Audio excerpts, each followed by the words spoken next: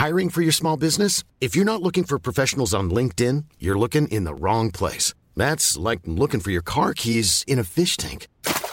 LinkedIn helps you hire professionals you can't find anywhere else, even those who aren't actively searching for a new job but might be open to the perfect role. In a given month, over 70% of LinkedIn users don't even visit other leading job sites. So start looking in the right place. With LinkedIn, you can hire professionals like a professional. Post your free job on linkedin.com/people today. It's that time of the year. Your vacation is coming up. You can already hear the beach waves, feel the warm breeze, relax, and think about work. You really, really want it all to work out while you're away. Monday.com gives you and the team that peace of mind. When all work is on one platform and everyone's in sync, things just flow. Wherever you are, tap the banner to go to Monday.com.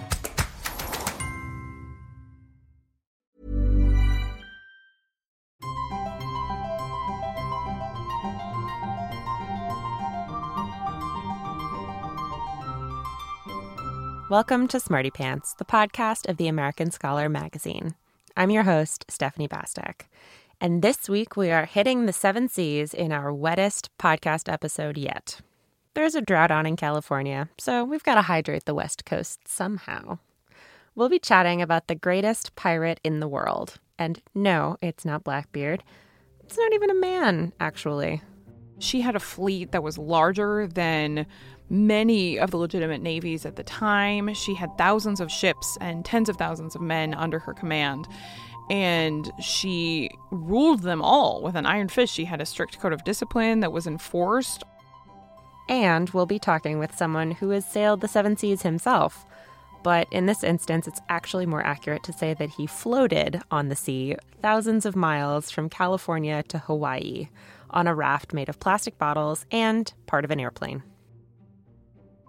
I thought it was an unsinkable boat. You know, that many bottles, you got to pop each one to make it sink. And I didn't account for, waves, a lot bigger waves. And it's interesting, the ocean began to twist the caps off the bottle. So day 3, our biggest storm, we had easily, I'd say 10-foot waves max and 50-knot winds. And the first night, I step out of the airplane and I step into water. So we sunk 18 inches on day 3. That's when I called my wife and I said, "Hey, babe, we're sinking." If that's a little too much water for you, I'm sorry. We also have a list of the best books about floods coming out next week, too, on our website. But in the meantime, to dry yourself off a little bit after this episode, you can look at our drought-themed list of the driest books around. Not boring, but literally about the desert or droughts or the end of the world. Same diff. Check it out on our website, theamericanscholar.org. It's called 10 Books to Read and Not a Drop to Drink. Pretty fitting for the August that we've had so far. But back to the show. I'm pretty sure the pirates in our next segment would cut me if we didn't talk about them first. So more about those swashbucklers. You know the type. Tall, unbathed, peg-legged, probably sporting a parrot, and if you're lucky, actually Johnny Depp. But what probably doesn't come to mind is a woman. And that's something that our guest, Laura Sooke Duncombe, wants to change. She's the author of Pirate Women, the princesses, prostitutes, and privateers who ruled the 7 Seas. It's the story of the women who have been sailing the ocean blue ever since it was blue, pretty much, both in history and in legend, and who not only sailed alongside their male counterparts, but in a lot of cases commanded them. But hardly anybody talks about these female pirates, and they've been largely written out of history. Until now. Laura joined us in the studio to talk about her favorite pirates, including one who had a sword in one hand and a baby in the other. Thanks for being here. Absolutely. Thanks for having me. So when we think of pirates, very clear one-legged images come to mind for most of us. Captain Hook, Blackbeard, Johnny Depp. But as your book shows, that's not really the heart of piracy. So how do you define a pirate?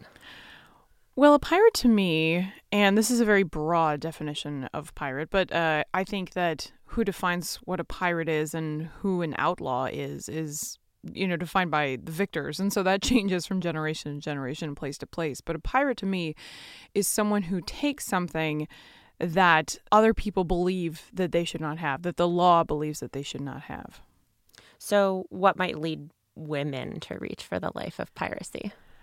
Well, I think that women are frequently told that there are things that they can't have, that they're not allowed to have, places they're not allowed to be. And so I think this feeling of being outside the law is common, not just in ancient piracy, but in all women. And so I can understand keenly the desire to reach out and grab something that is not traditionally allowed for women. So, and of course, there's the money, the adventure, but I think really at the heart of it is a desire for freedom, to be able to be in charge of your own destiny and do the things that you want to do.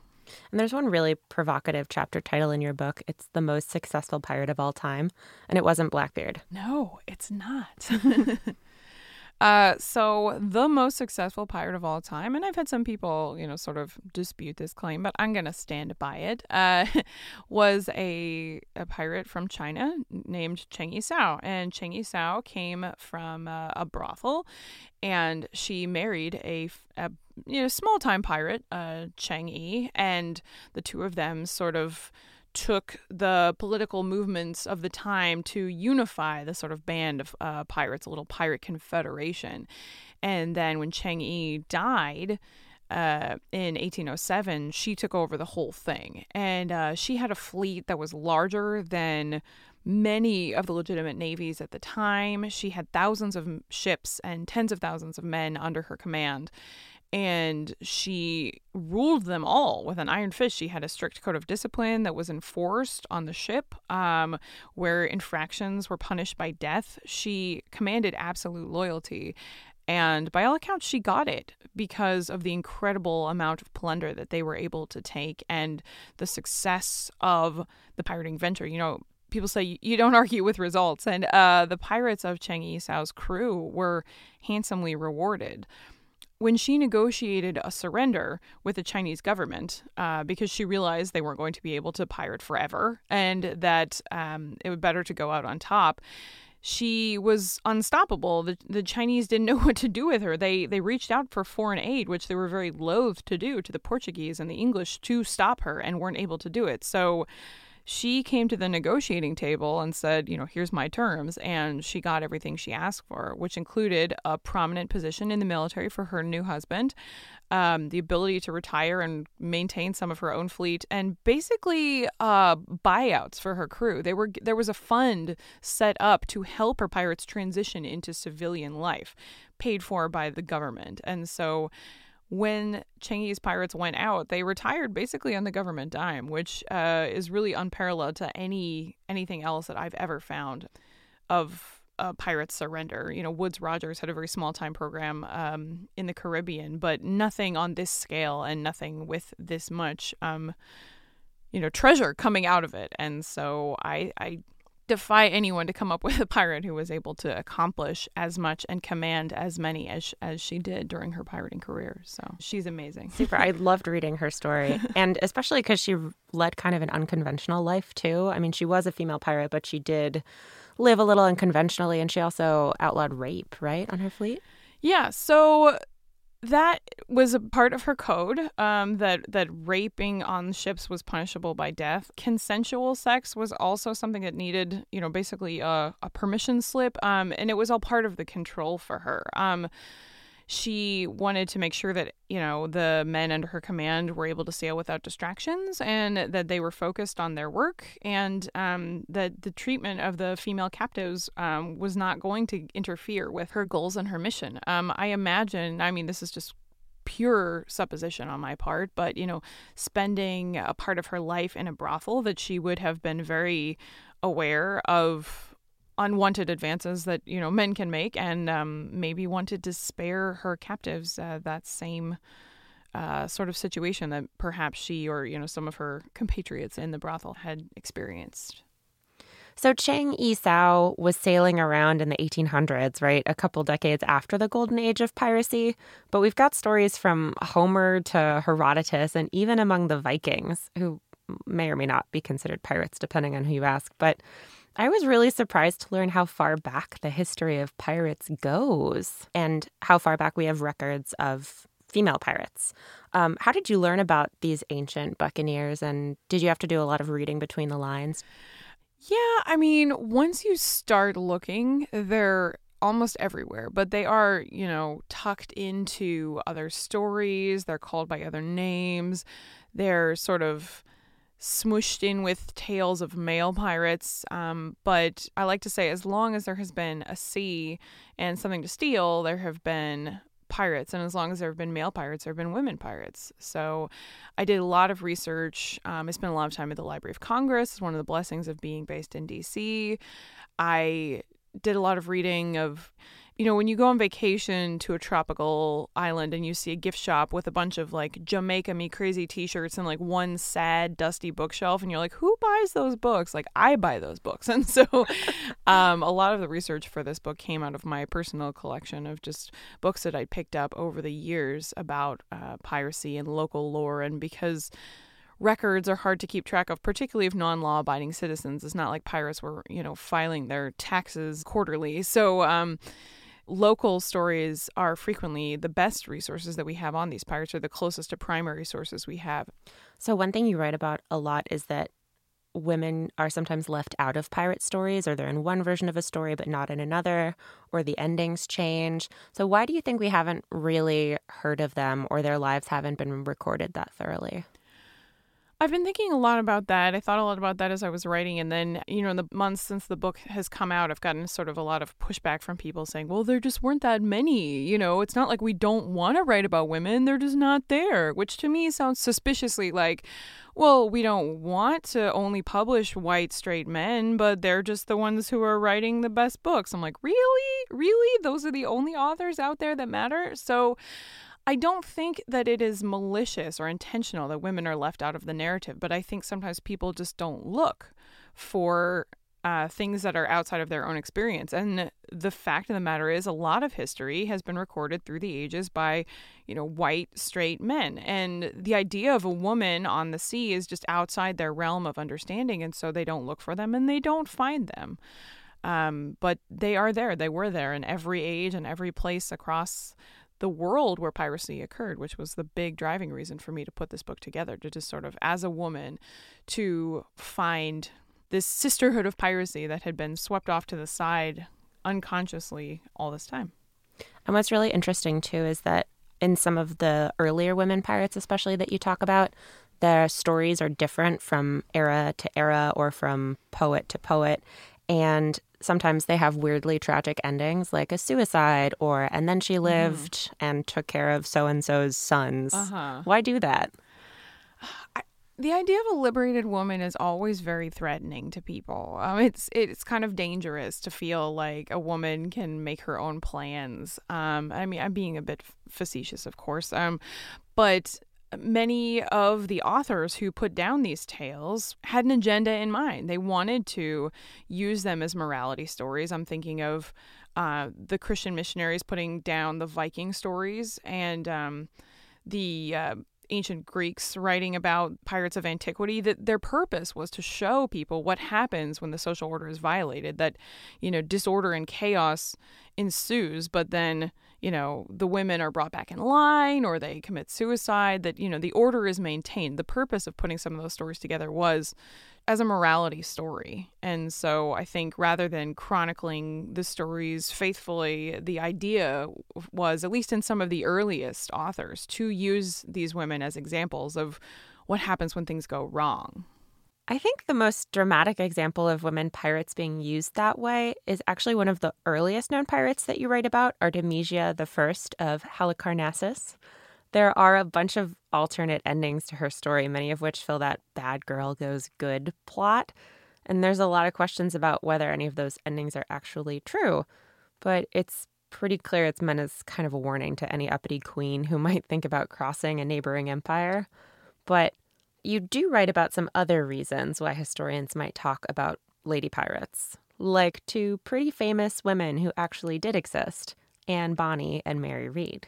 Can you talk about them? Who were they?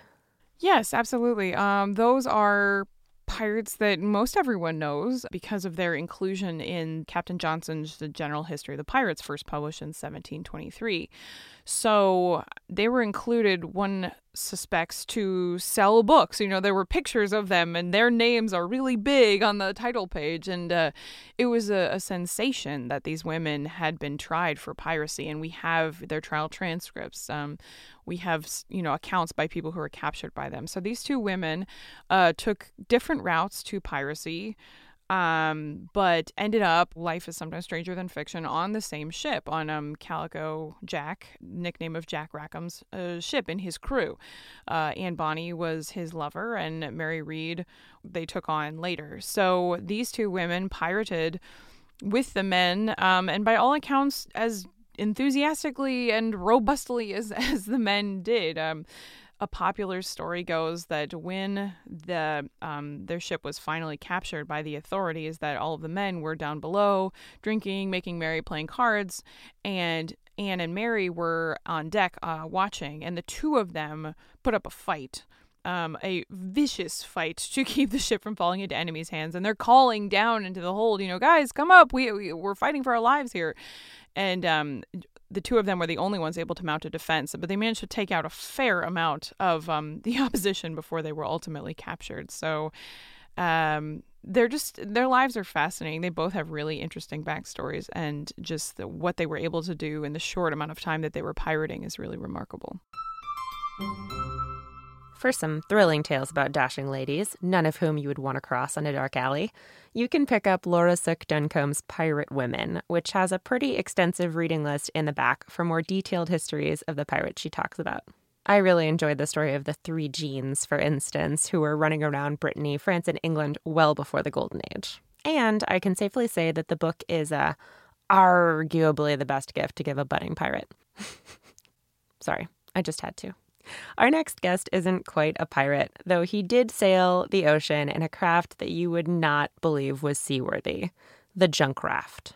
Marcus Ericsson is an environmentalist and activist who spent a lot of his life at sea, documenting the fate of our trash once it lands in the ocean. Synthetic plastic was first invented in 1907, and its use really took off during the Second World War. Ever since, we've been trying to figure out just how much plastic is in the world.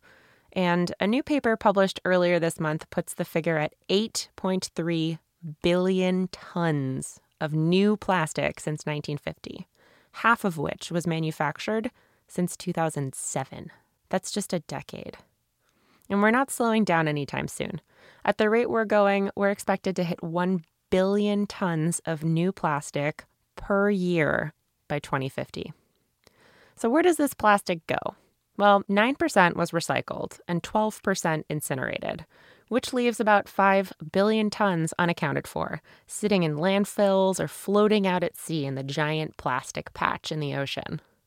That floating plastic, on the surface, wrapped around coral, or in small pieces in the guts of birds and the fish we eat, is the subject of Marcus Ericsson's new book, Junkraft. Marcus is joining us from Culver City, California. Thanks for joining us. Thanks for having me. So at the heart of your book is the story of how you sailed from California to Hawaii on a raft you built yourself, which you called the Junk. But this was no ordinary vessel, was it? It wasn't. It was aptly named because it was made from junk. It was myself, Anna Cummins, my wife, and Joel Pascal. The three of us built this boat in 2.5 months using 15,000 plastic bottles. We took 24 sailboat masts, went to every junkyard in Southern California and found these broken sailboats, barred the masts, made a square deck, put the bottles underneath, and for a cabin, we chose the fuselage of a Cessna 310 aircraft and tied it all together, nothing bolted because oceans kind of pull things apart, all tied together and called it Junk. So that wasn't your first draft, though. It was your 15th. Did this journey out at sea go any better than the other 14? No. So, yeah, I'd made a bunch of rafts prior, to this. And, it goes all the way back to 1991 when I was in the first Gulf War. I was in the Marines back in the day. And I remember sitting beneath all those burning oil wells. And I was sitting in a foxhole saying to another guy next to me, if we survive this war, I'm going to raft the Mississippi River if I make it home. And I did. I took 232 2-liter pop bottles, made a raft, and I spent 5 months on the Mississippi River. And I thought it was an unsinkable boat. You know, that many bottles, you got to pop each one to make it sink. And made this raft, spent my time in the river, and then when I met Anna Cummins, who became my wife later, I thought, okay, I want to build this mega raft. And we did it, built this raft, headed out to sea from Los Angeles. We got towed 60 miles offshore. And I didn't account for, waves, a lot bigger waves. And it's interesting, the ocean began to twist the caps off the bottles. Oh, wow. So day 3, our biggest storm, we had easily, I'd say 10-foot waves max and 50-knot winds. And the first night, I step out of the airplane and I step into water. So we sunk 18 inches on day 3. That's when I called my wife and I said, hey, babe, we're sinking. And she was enjoying, a latte in Santa Monica, following the journey, land-based mission control. And she jumped to her feet. She chartered a dive boat and met me with a bucket of glue. So what we did, we basically took out all the bottles one at a time, poured out the water, glued the cap back on, and I kept doing that for the next 2 months as we sort of hobbled toward Hawaii. Wow. So why did you pick the route from California to Hawaii? Well, I had been in the North Pacific, the subtropical gyre, twice before, studying plastics with my mentor, Captain Charles Moore. And so I understood the currents, and I knew the currents will take us to Hawaii. It's where it takes our trash, leaving the West Coast United States. Japan's trash, China's trash comes due us, due east. Our trash goes due west. And it makes this big circular system called a gyre. And the North Atlantic has one. They're both clockwise, massive rotations of currents. In the Southern Hemisphere, you have 3 of these: South Pacific, South Atlantic, Indian Ocean.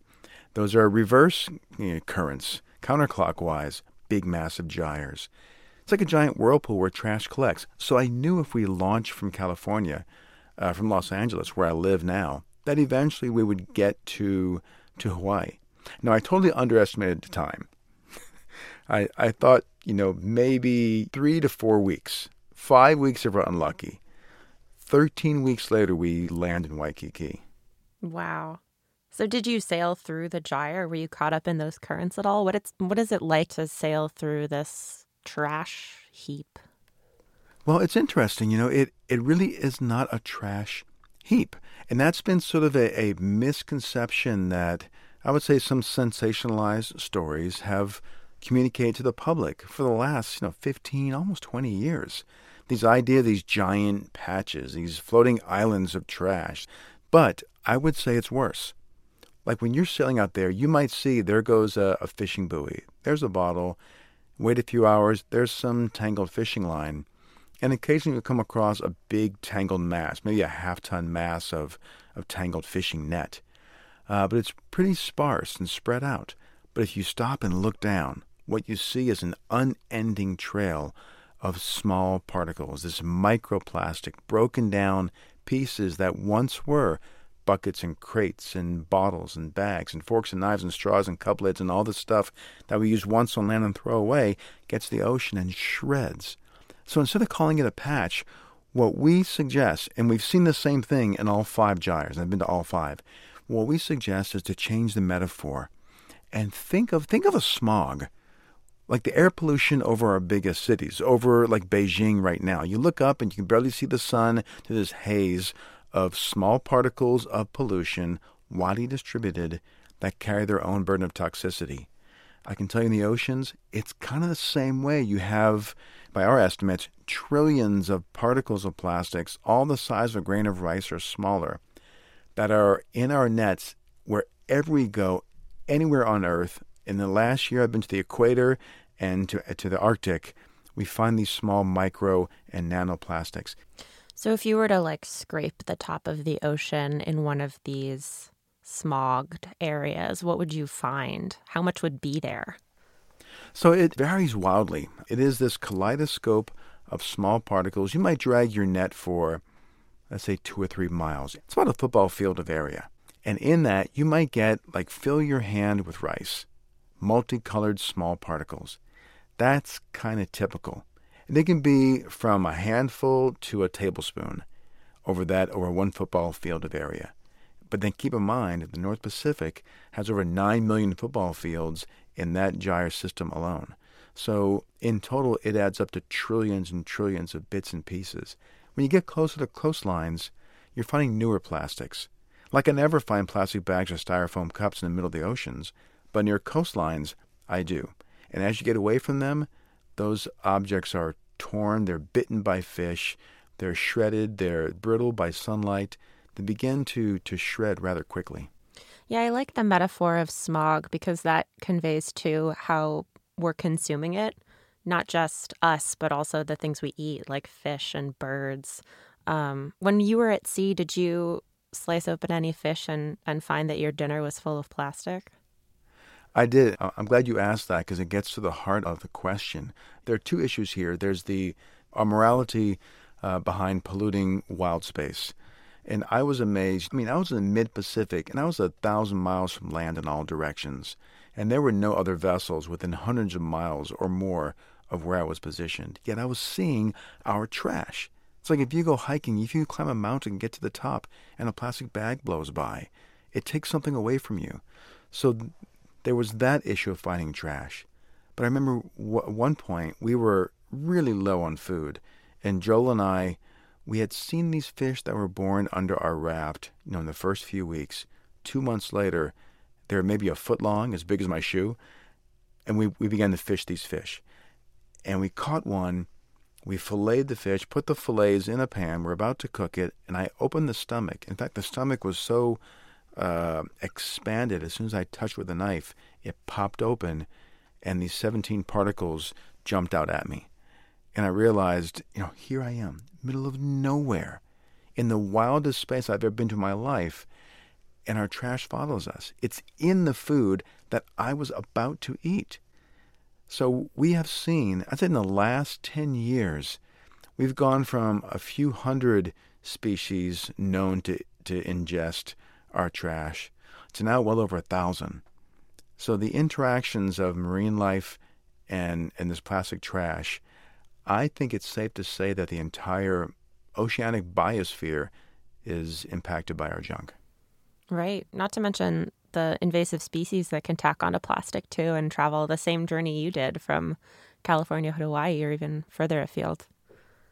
Exactly. And that's something that we haven't seen or has not been observed in the history of life on Earth.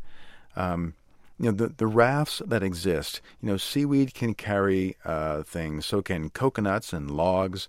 Like in the Northwest Pacific, Seattle and Oregon, big logs that go out to sea, they will rarely wash up in Hawaii and they'll never make it to Japan. So there hasn't been this widespread ability of life to go from one continent to another until plastic. Now, organisms can move from one place to another. When I was with Captain Charles Moore, we once found a fishing crate, like a milk crate, that was upside down between Hawaii and California on the United States, the North American side of the Pacific. In this crate upside down was sheltered a coastal Japanese fish.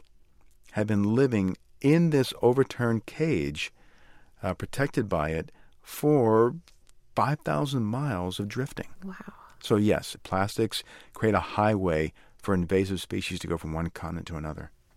Wow.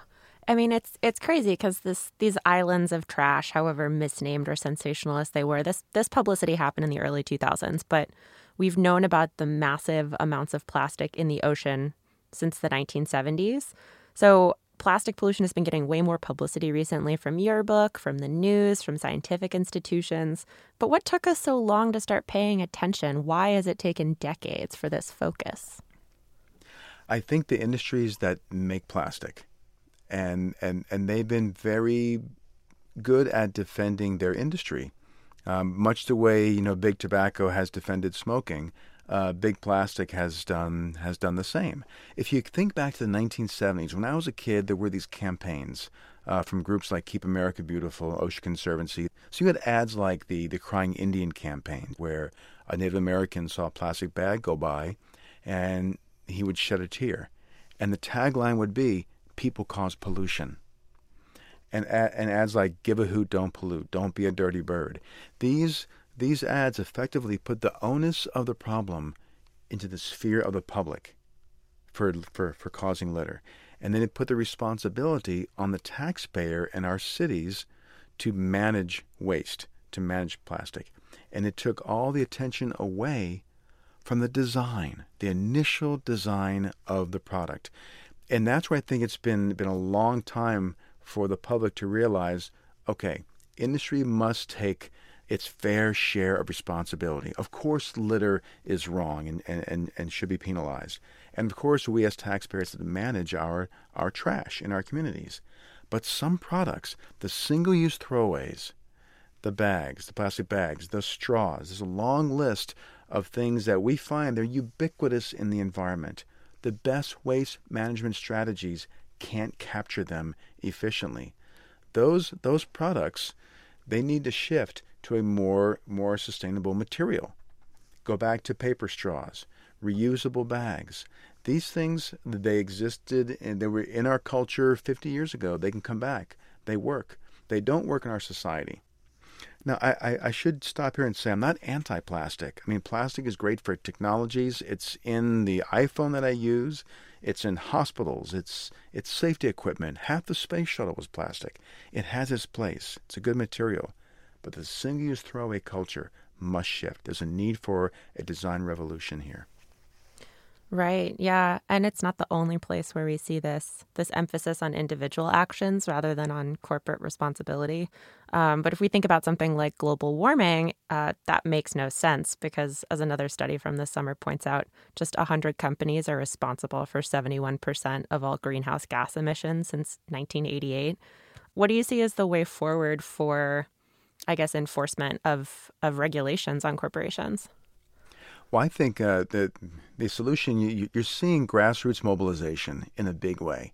There are few coalitions have formed. The Plastic Pollution Coalition, P4 is called the Plastic Pollution Policy Project, and the Break Free from Plastics Movement.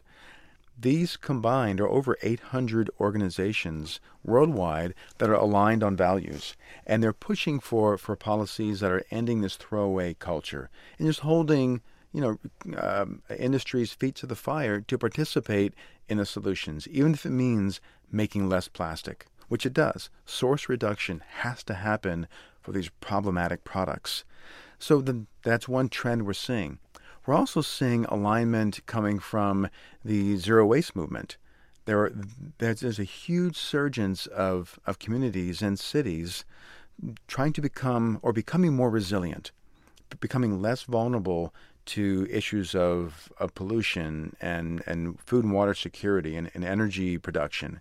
So you're seeing this idea of urban resilience. And in terms of plastics, it's coming strong on the idea of zero waste. There was a school here in Los Angeles that we had visited for a couple years in a row talking about plastics, and the students and their teacher were so fired up that the students, they took every styrofoam tray they used in 1 week, and these were thousands of trays, from hundreds of students, and they punched a hole in the bottom, washed them off, and they strung them all together with a piece of string, and they hung this giant rectangular snake of styrofoam trays in the tree. The principal said, go ahead, and it hung there for 2 years until the superintendent of LA Unified School District came to their school and said, okay, we're going to stop using these foam trays. In fact, the entire district, over 900 schools, is going to stop using styrofoam trays. And they made an economic case for it. What LAUSD was able to do, LA Unified School District, along with Chicago, New York, Miami, and 2 others, they combined their market share and they found a vendor and they said, if you can compete with the price of styrofoam, we will buy your compostable paper trays. And these districts, which are thousands of schools, made the switch in a matter of months. All the solutions are out there. It's just giving them market share and giving them a place.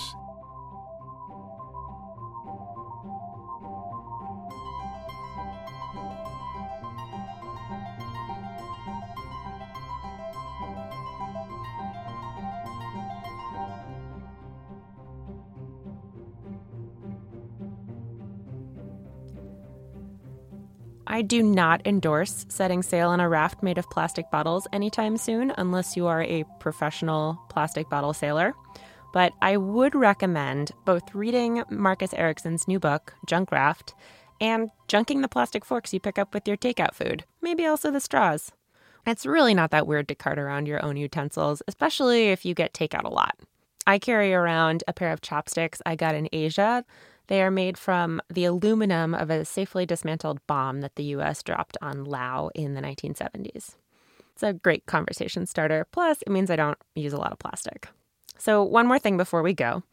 In a little over a week, we are going to have the first total solar eclipse in North America in decades. If this is the first time you're hearing about this, firstly, I am shocked. And secondly, I'm sad because the odds of getting a hotel room or even a spot at a campground in one of the totality regions is going to be pretty tough. But wherever you are, it's still going to be really cool. And you can learn more about the history of eclipses, including how the Babylonians marked every eclipse with a king-swapping ritual and human sacrifice, on a podcast episode from earlier this year, number 16, Out of the Closets and Into the Courts.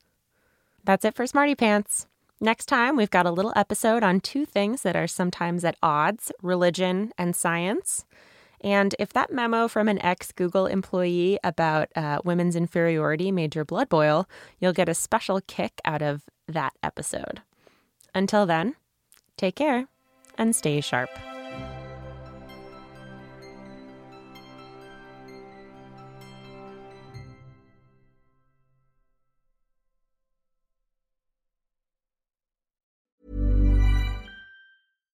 Hi, I'm Daniel, founder of Pretty Litter. Cats and cat owners deserve better than any old-fashioned litter. That's why I teamed up with scientists and veterinarians to create Pretty Litter. Its innovative crystal formula has superior odor control and weighs up to 80% less than clay litter. Pretty Litter even monitors health by changing colors to help detect early signs of potential illness. It's the world's smartest kitty litter. Go to prettylitter.com and use code ACAST for 20% off your first order and a free cat toy. Terms and conditions apply. See site for details. Even when we're on a budget, we still deserve nice things. Quince is a place to scoop up stunning high-end goods for 50 to 80% less than similar brands. They have buttery soft cashmere sweaters starting at $50, luxurious Italian leather bags, and so much more. Plus, Quince only works with factories that use safe, ethical, and responsible manufacturing. Get the high-end goods you'll love without the high price tag with Quince. Go to quince.com/style for free shipping and 365-day returns.